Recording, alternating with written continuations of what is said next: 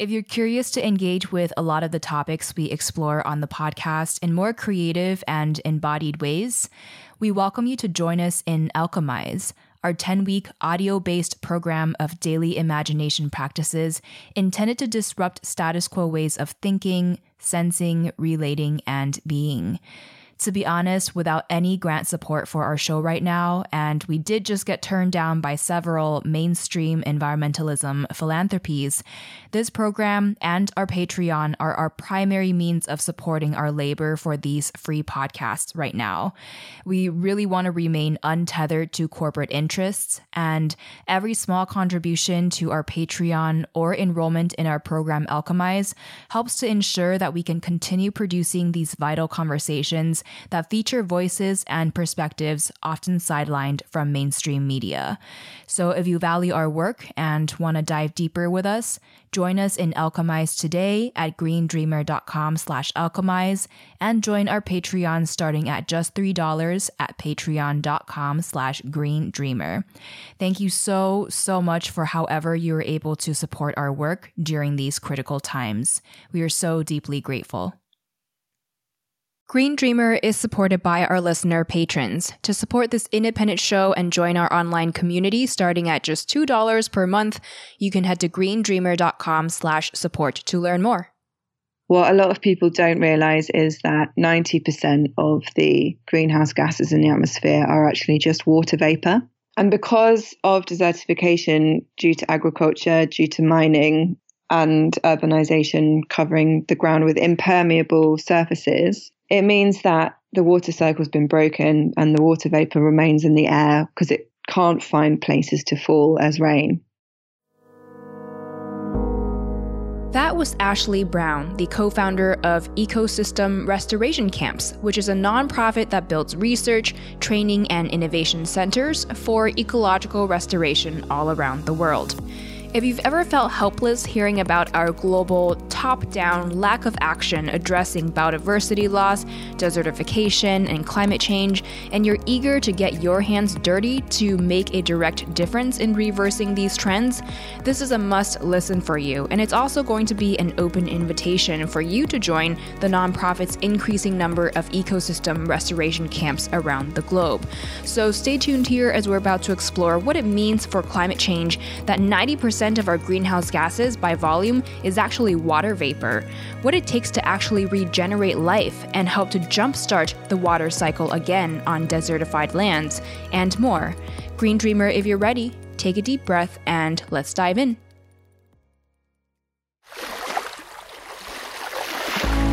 Hey, it's Kamea Shane, and this is Green Dreamer, a podcast exploring our paths to ecological balance, intersectional sustainability, and true abundance and wellness for all. If you haven't already, make sure to hit subscribe, and together, let's learn what it takes to thrive in every sense of the word.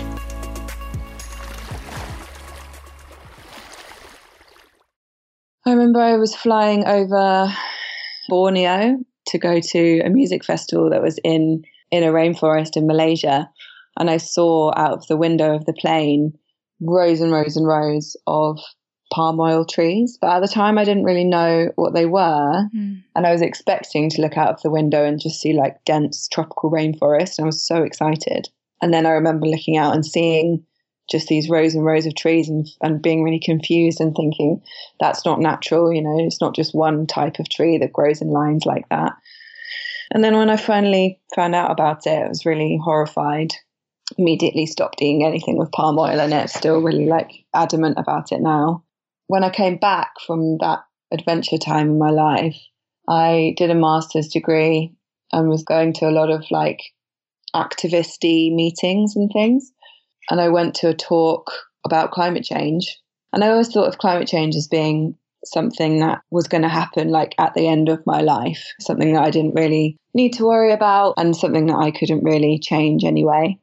But then I went to this talk and I learned about how urgent the problem is.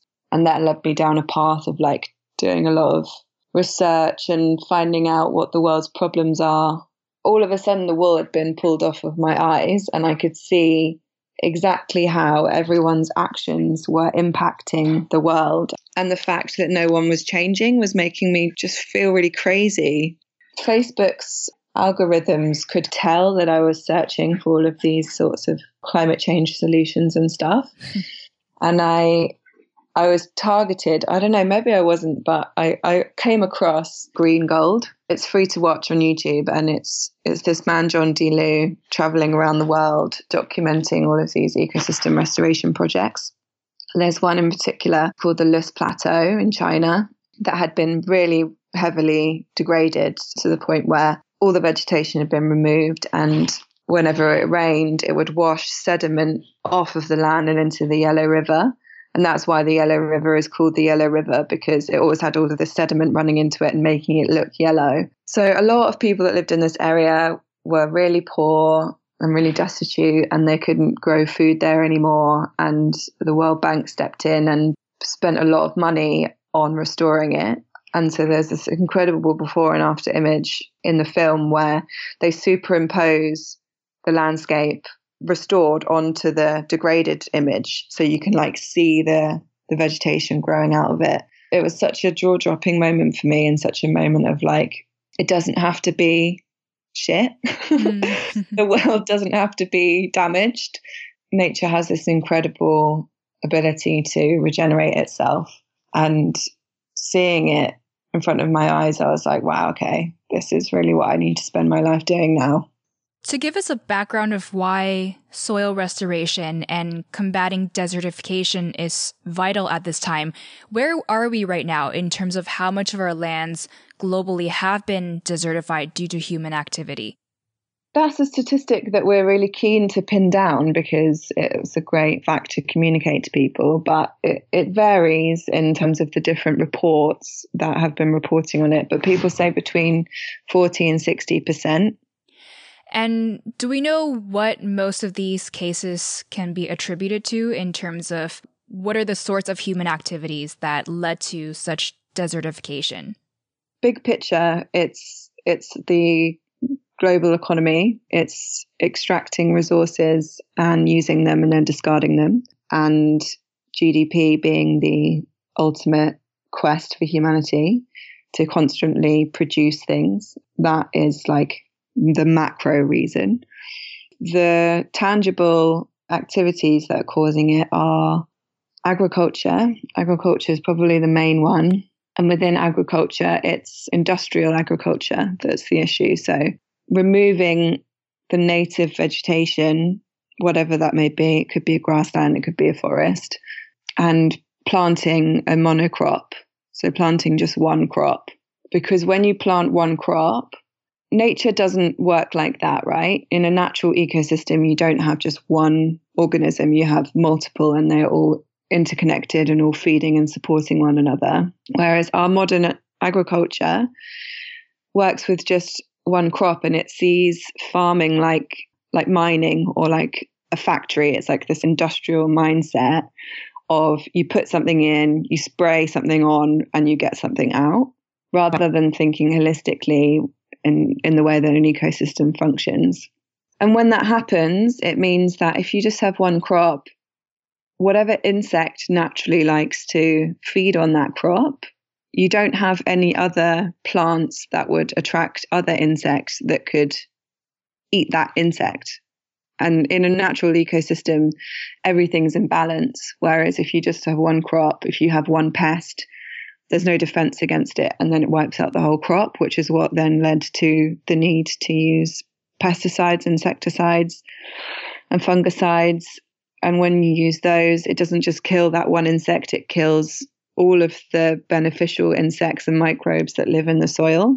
Once you kill the soil food web off, then there's nothing to naturally fertilize the soil, which means that you then have to spray fertilizer, nitrogen fertilizer, which also is a greenhouse gas. So it just goes on and on and on.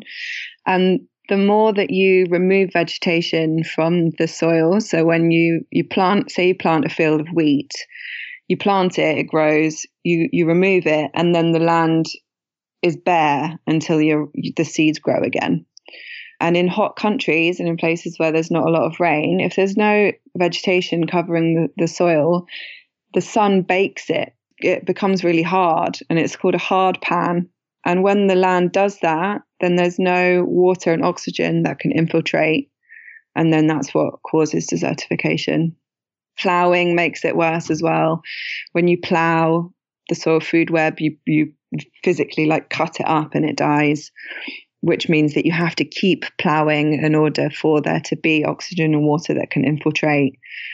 And it just becomes this vicious cycle that a lot of farmers are caught in now. And the subsidy system perpetuates it because they are paid to produce a certain crop because it's a cash crop that can be traded in the global market, etc. So yeah, we've got ourselves into a bit of a mess. Right. So, of course, one of our big existential crises of today is climate change. And a lot of people focus on the question of what can we do to lower our emissions from human activity. And that is certainly a very important question to ask. But on the flip side of that equation is how do we close this loop so that we can sequester the carbon and draw down carbon? Because as of right now, we have been degrading our lands and our ecosystems that actually cycle the carbon. So what is the relationship between desertification and climate change that we should know? And what is the potential of reversing the trend of desertification? The greenhouse gases in the atmosphere are multiple. It's not just carbon dioxide. Carbon dioxide is the one that's got the most attention, but what a lot of people don't realize is that 90% of the greenhouse gases in the atmosphere are actually just water vapor. Everyone learns the water cycle at school, but a lot of people don't really think about how our actions can impact it. So like I was saying, when you remove vegetation from the earth, which is done not just through agriculture, but through urbanization as well, because we've put concrete over so much of the earth's surface now, it's broken the water cycle. So when there's vegetation, trees on the surface of the earth, water vapor rises from the ground and then is met by water vapor that falls from the air. And when those two meet, they form clouds and then it rains. And because of desertification due to agriculture, due to mining and urbanization covering the ground with impermeable surfaces, it means that the water cycle has been broken and the water vapor remains in the air because it can't find places to fall as rain, which is what causes droughts and flooding as well. That's one of the main ways that desertification is causing climate change, as well as the fact that the more obvious reason of vegetation photosynthesizing, which sequesters carbon and releases oxygen, and other ecosystems as well that you wouldn't consider to sequester carbon as much, but very much do, like peat bogs, seaweed meadows, and that kind of thing. So instead of just focusing on that singular question of how do we reduce our emissions, we really also have to emphasize how do we restore our carbon cycle? How do we restore our water cycle and these holistic ecosystems that help to regulate our climate? Yeah, that's it. That's why ecosystem restoration is such a powerful solution at this time, because nature knows how to regulate itself. What we've been doing to the land has been a very unnatural way of using it. And like you said, yeah, we've broken the water cycle and the carbon cycle, but those can be restored if the ecosystems are restored. They're saying now that even if we stopped emitting all of our greenhouse gases through our industrial use, like burning for energy and transport and all that kind of thing, we need to draw the carbon down. And one of my other inspirations was this book by Paul Hawken called Drawdown. I don't know if you know it, but for those of you who are listening who haven't read it, I recommend that you read it. And a lot of the solutions in that book are ones that we are enacting at ecosystem restoration camps. I know something that's really frustrated me personally is people talking about solutions to drawing down carbon and how do we reduce all of this emission, but then how do we sequester them through technological means? So maybe through machinery that will suck down the carbon and trap it somewhere. But in my head, I'm like, that doesn't restore the ecosystem because that's just one very small part of the whole picture. That doesn't address the root causes of all of this to begin with. Yeah, I think it's a It's a follow-on from what caused the problem in the first place, which is that humanity is superior to the rest of life on Earth, and that we are this super intelligent being that can solve all of these issues, and that we need to create something ourselves. It's like our own ego and our hubris, that we need to create the solution ourselves rather than sitting back and being humble and saying, no, actually, we don't have the answers, and that the rest of life on Earth does. Well, in light of everything that we just talked about, you started your first ecosystem restoration camp in 2017. It was Camp Altiplano in Murcia, which is in southeastern Spain. What condition was this region in that made you feel like this is where you're going to have your first restoration project take root? This part of Spain used to be oak savanna, which is a mixture of grassland and forest and like patches of oak trees.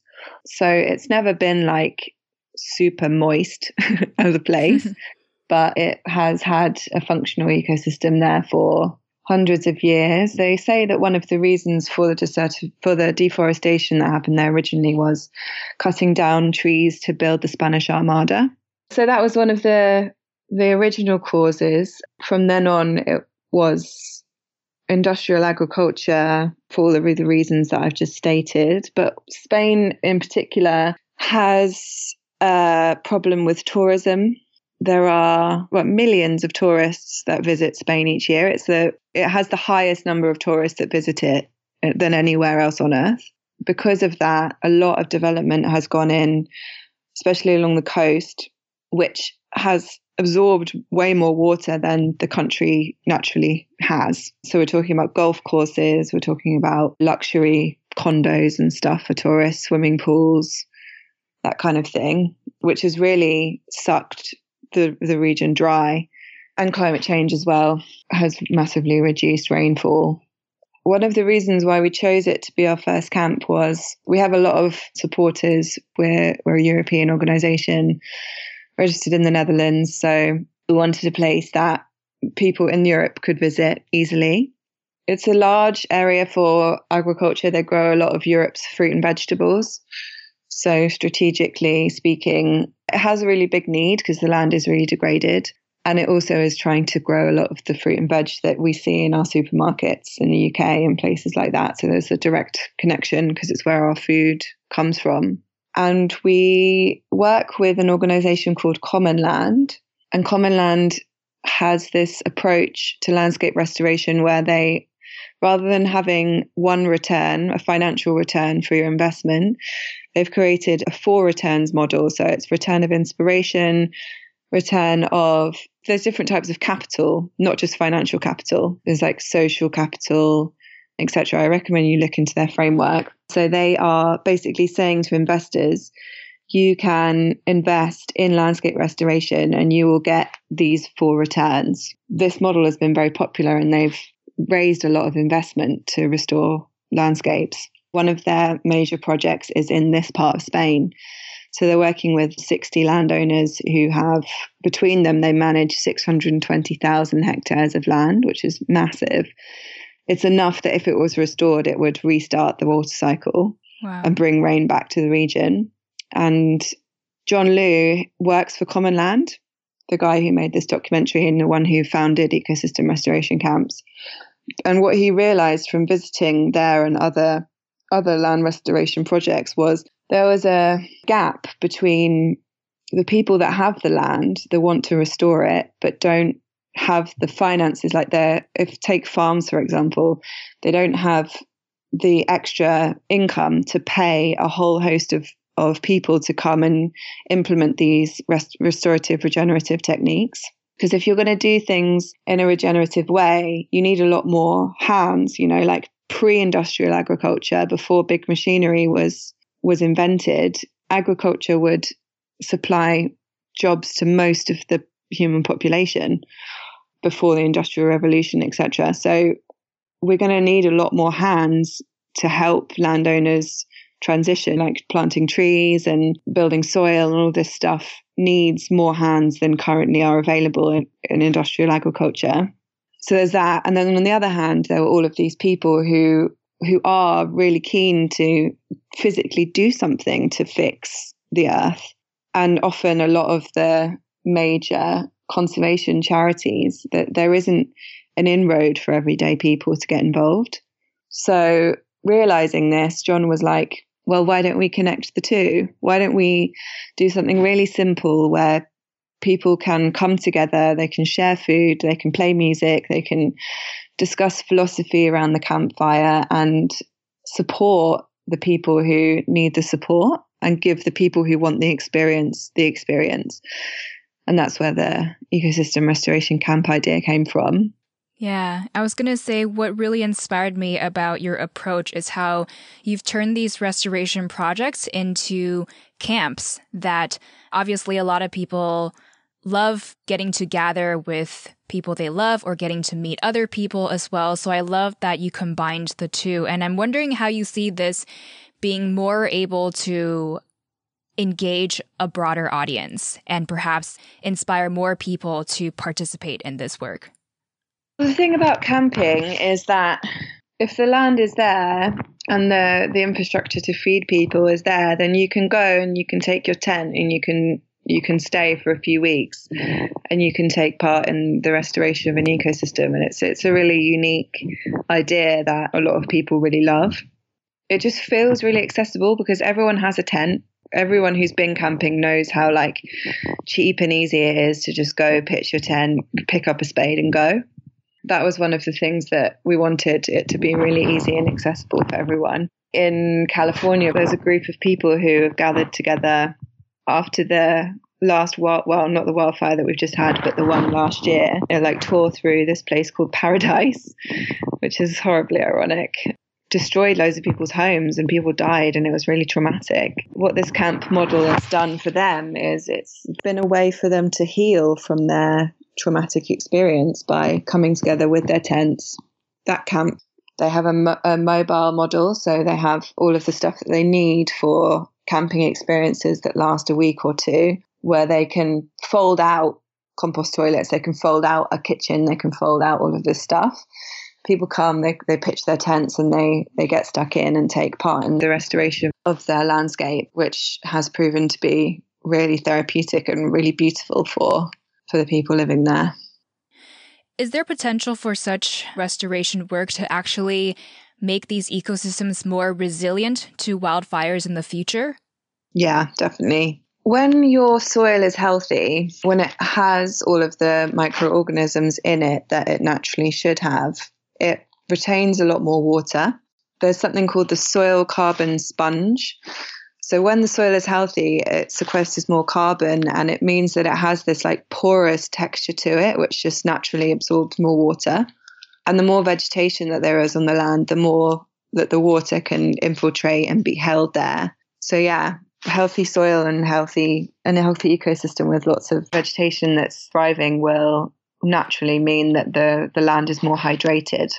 That feels like a really grounding reminder and thing to keep in mind, because people talk about these wildfires happening and people feel really helpless, like looking to the government. They're only making things worse.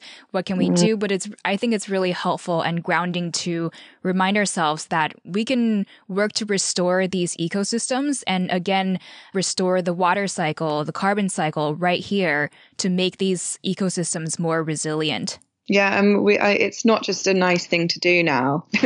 It's like really essential to our survival. I saw photos of the before and after of your restoration work, and honestly, seeing evidence of things like this is what makes me so hopeful about what regenerative practices can make possible in healing our lands and in making our lands more resilient.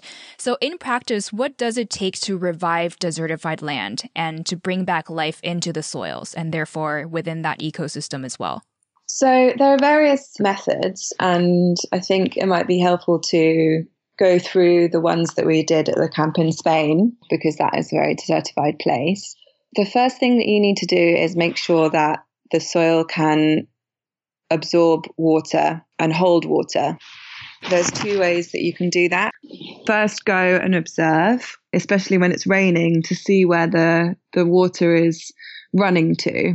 When land is desertified, it doesn't have like I said, the ability to absorb into the soil. So it just runs off and it takes the topsoil and the sediment and the nutrients that are there away with it, which is also another cause of desertification, is like water and wind erosion.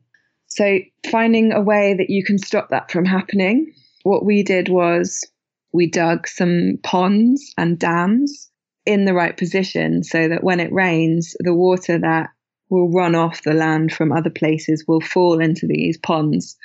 And then we built a big dam so that if it rains really heavily, the water doesn't run off into the camp. So we did that.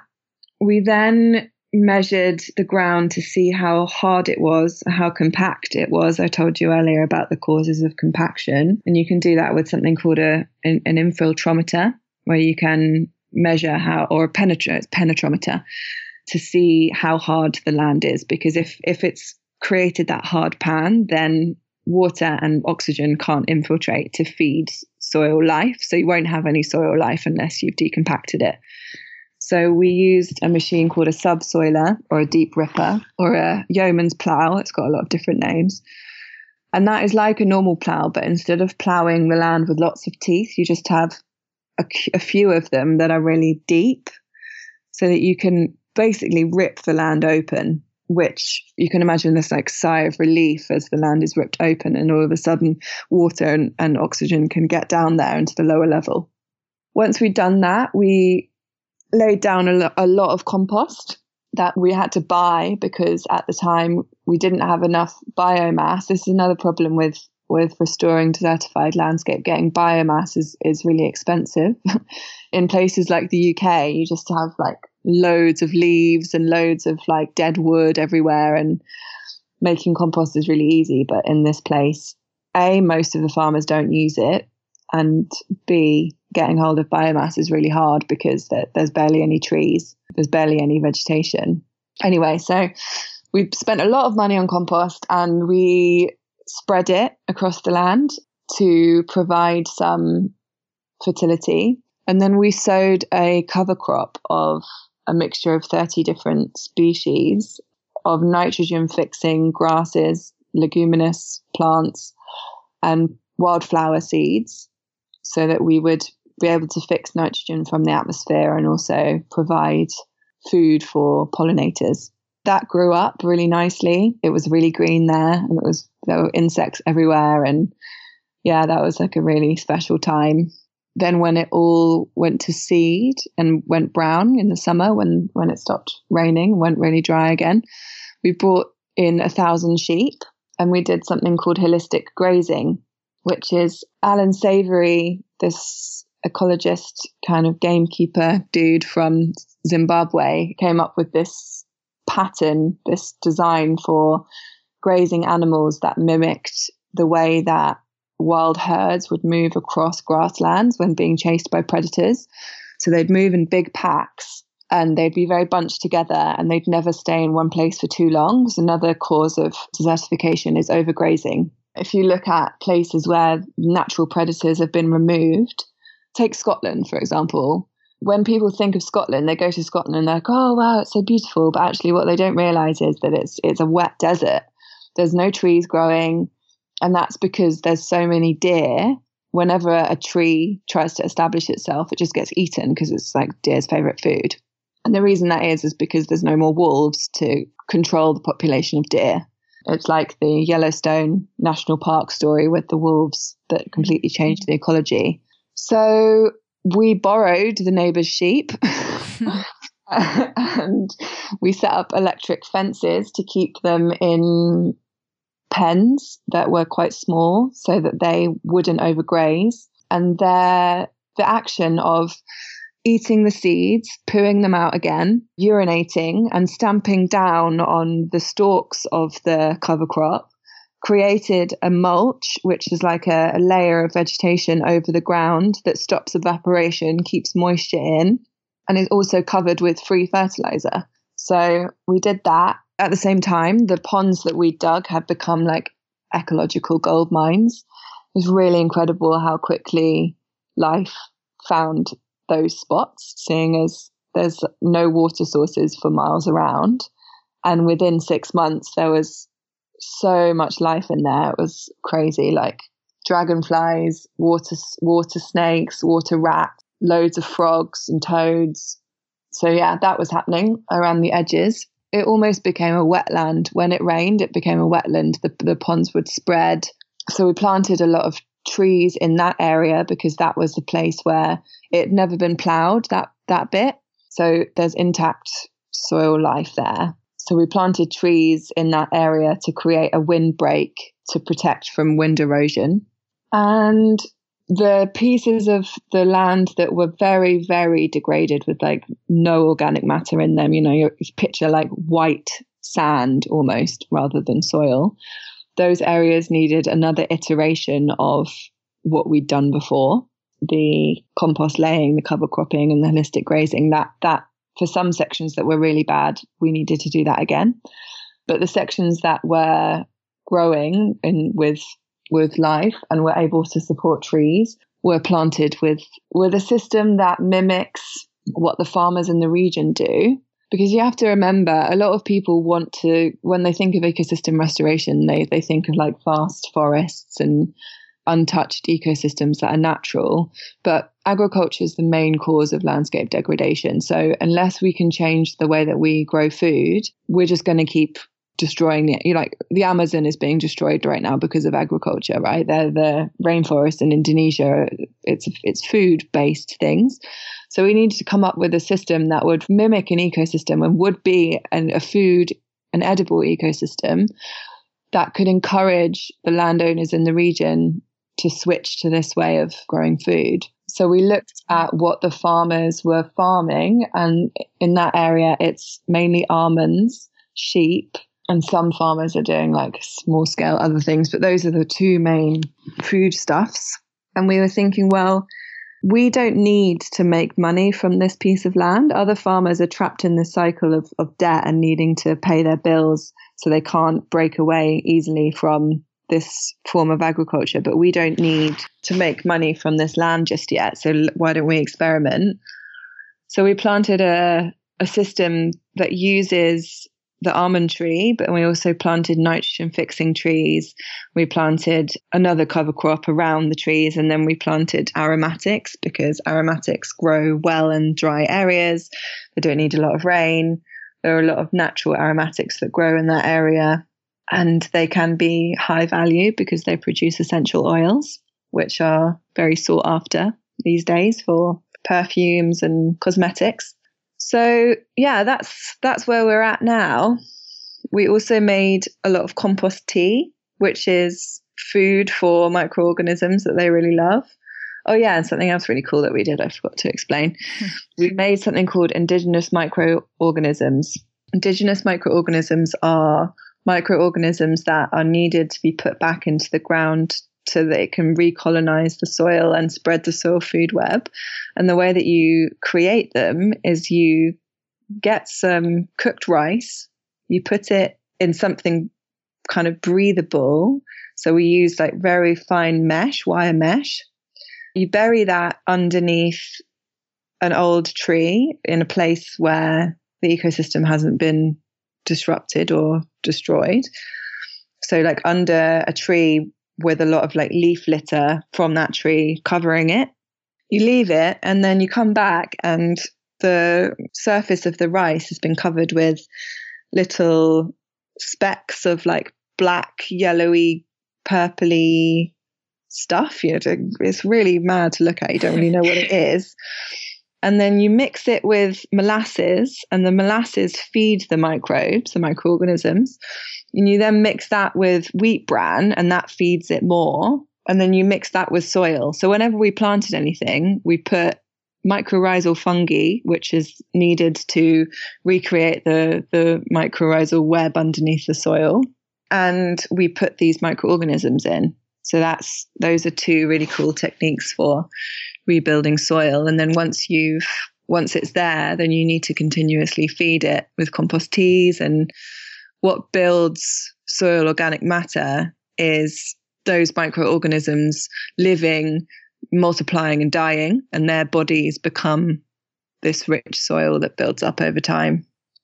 It must have been incredible for you to witness firsthand the potential in this regenerative work and to see this land go from being pretty much dead and desertified to having all sorts of biodiversity there. And I just wanted to touch on one point you mentioned earlier.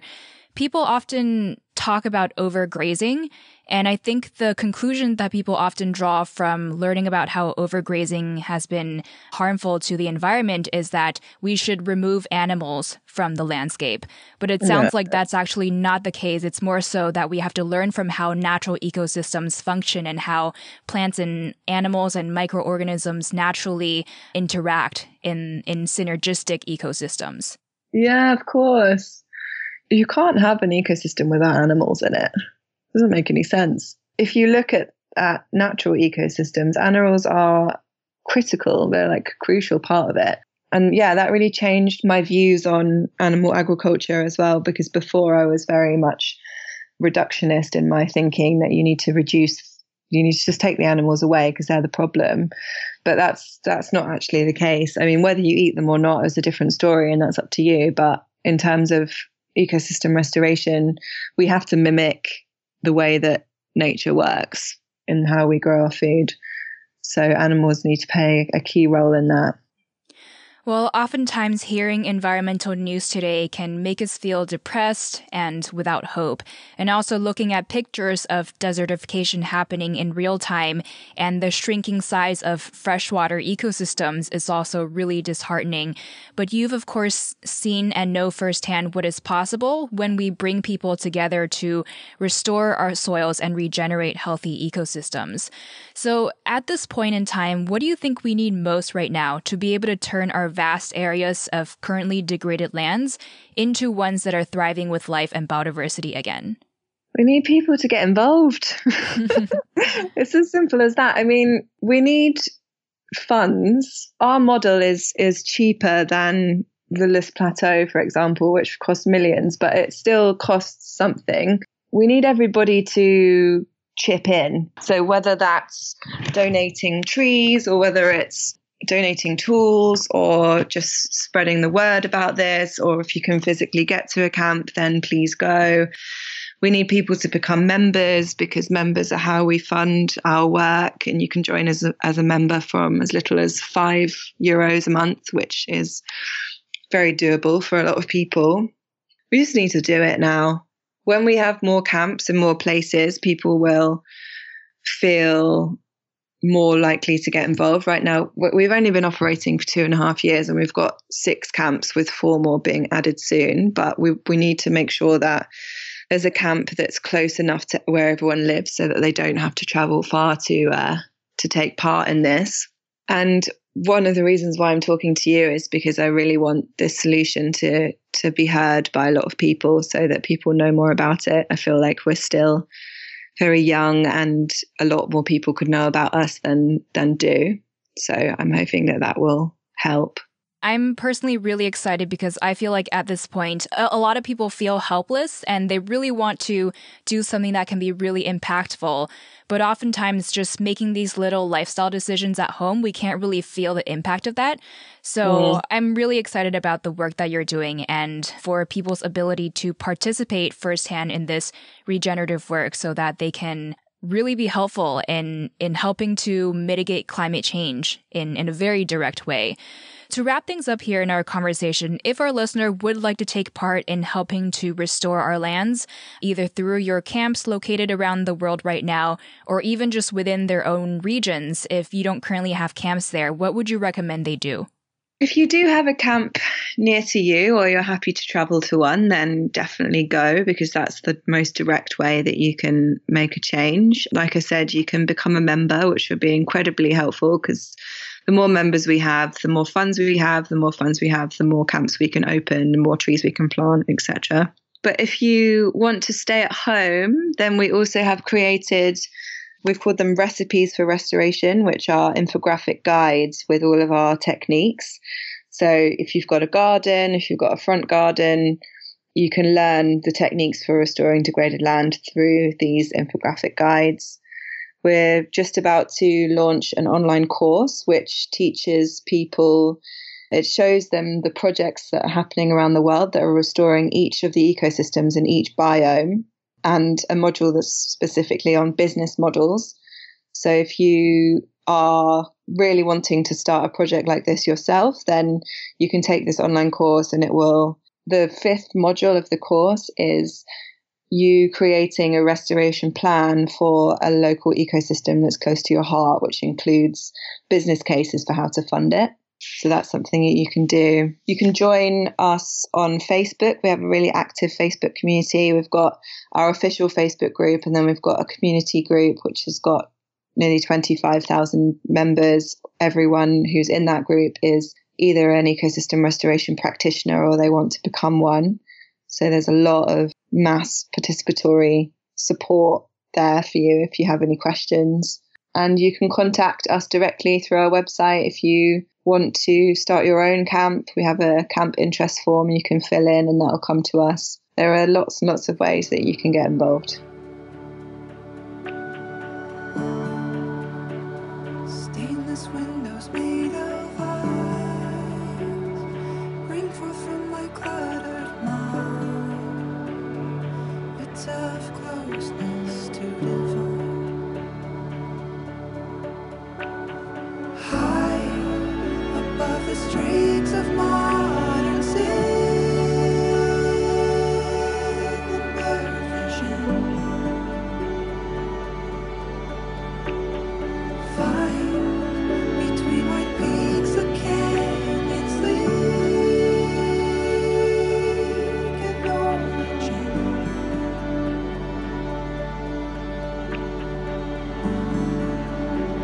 And I become my mountain twin.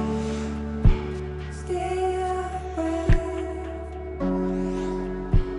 fill it up with pie. It's of closeness to divine. What's an uplifting social media account or publication you follow, or a book that's been really profound for you? There's an amazing writer in the UK called George Monbiot.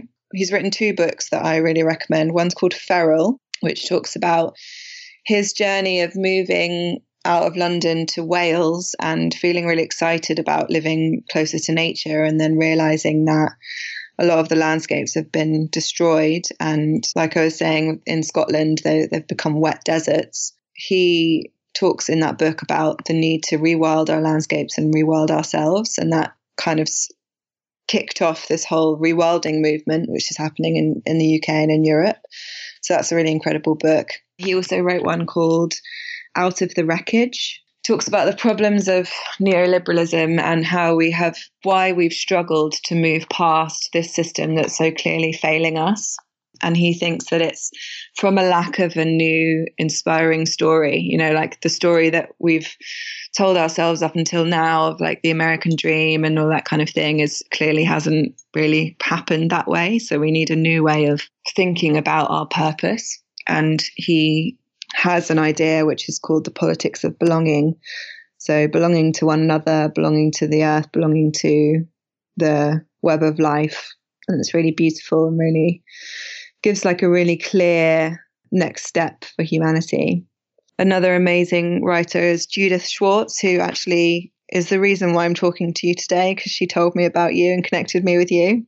She's incredible. She wrote a book called Water in Plain Sight, which taught me a lot about this water cycle thing that I was talking about. She's just about to release a new book.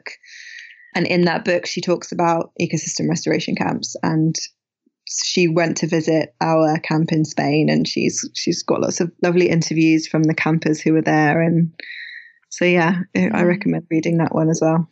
And to our listener, we actually had Judith D. Schwartz in a past episode as well. So make sure to go back to tune into that one. It was definitely one of our most popular and profound episodes. So I highly recommend going back to search for that one. What do you tell yourself to stay positive and inspired? I tell myself that people are inherently good, and we have gotten stuck in a toxic system that is the problem, and it's not that humanity is inherently not good.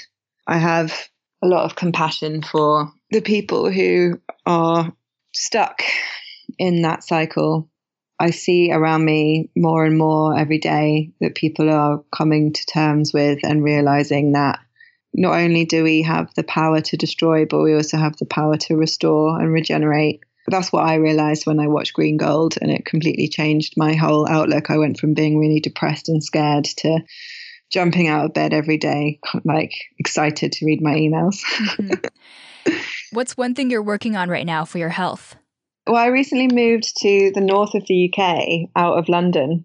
London is an amazing place in terms of everything that's going on there, but it's also very draining for your energy because there's so many people and so much traffic and noise, and a lot of people are stressed. So my partner and I moved to a national park in the north of England a month ago, and that feels like a really big thing that I did for my health.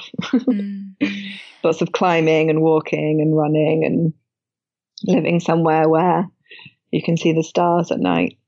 What are you working on right now to elevate your positive impact for our planet? Ecosystem restoration camps.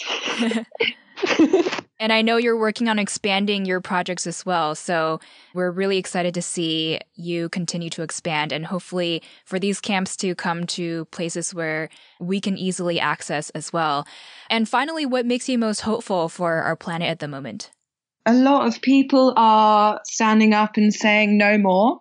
Greta Thunberg's effect on people. I went to a Fridays for the Future strike in London recently, and I saw so many people there. And I've also been on the fringes of Extinction Rebellion and seen a lot of changes in the way that governments use language in comparison to just 5 years ago when I was talking about this stuff and I was getting kind of like, people didn't really get it and I felt really alone. Now I feel like it's at the forefront of everyone's minds. And I take my parents as a benchmark of normality. And they have changed so much about the way that they live. They only buy organic food. They've bought hybrid cars. They're going on holidays without flying. They're like voting for parties that have like the most hard-hitting policies, climate policies. They're like planting trees, all this stuff. So if they're a benchmark of everyday people, then that makes me feel hopeful. Absolutely. Well, Green Dreamer, to learn more and stay updated on Ashleigh's work, you can head to www.ecosystemrestorationcamps.org. And you can also follow them on Facebook at Ecosystem Restoration Camps, on Instagram at ecosystem.restoration.camps, and on Twitter at EcoResCamps. As always, you'll be able to find all of these links in our show notes at greendreamer.com. Ashleigh, thank you so much for being here, for this incredibly inspiring work that you're doing, and also for sharing your story and expertise with us. What final words of wisdom do you have for us as Green Dreamers? Nature is incredibly resilient and incredibly powerful. And if we just let her be, then she'll come springing back and all of our problems will be resolved. Thank you.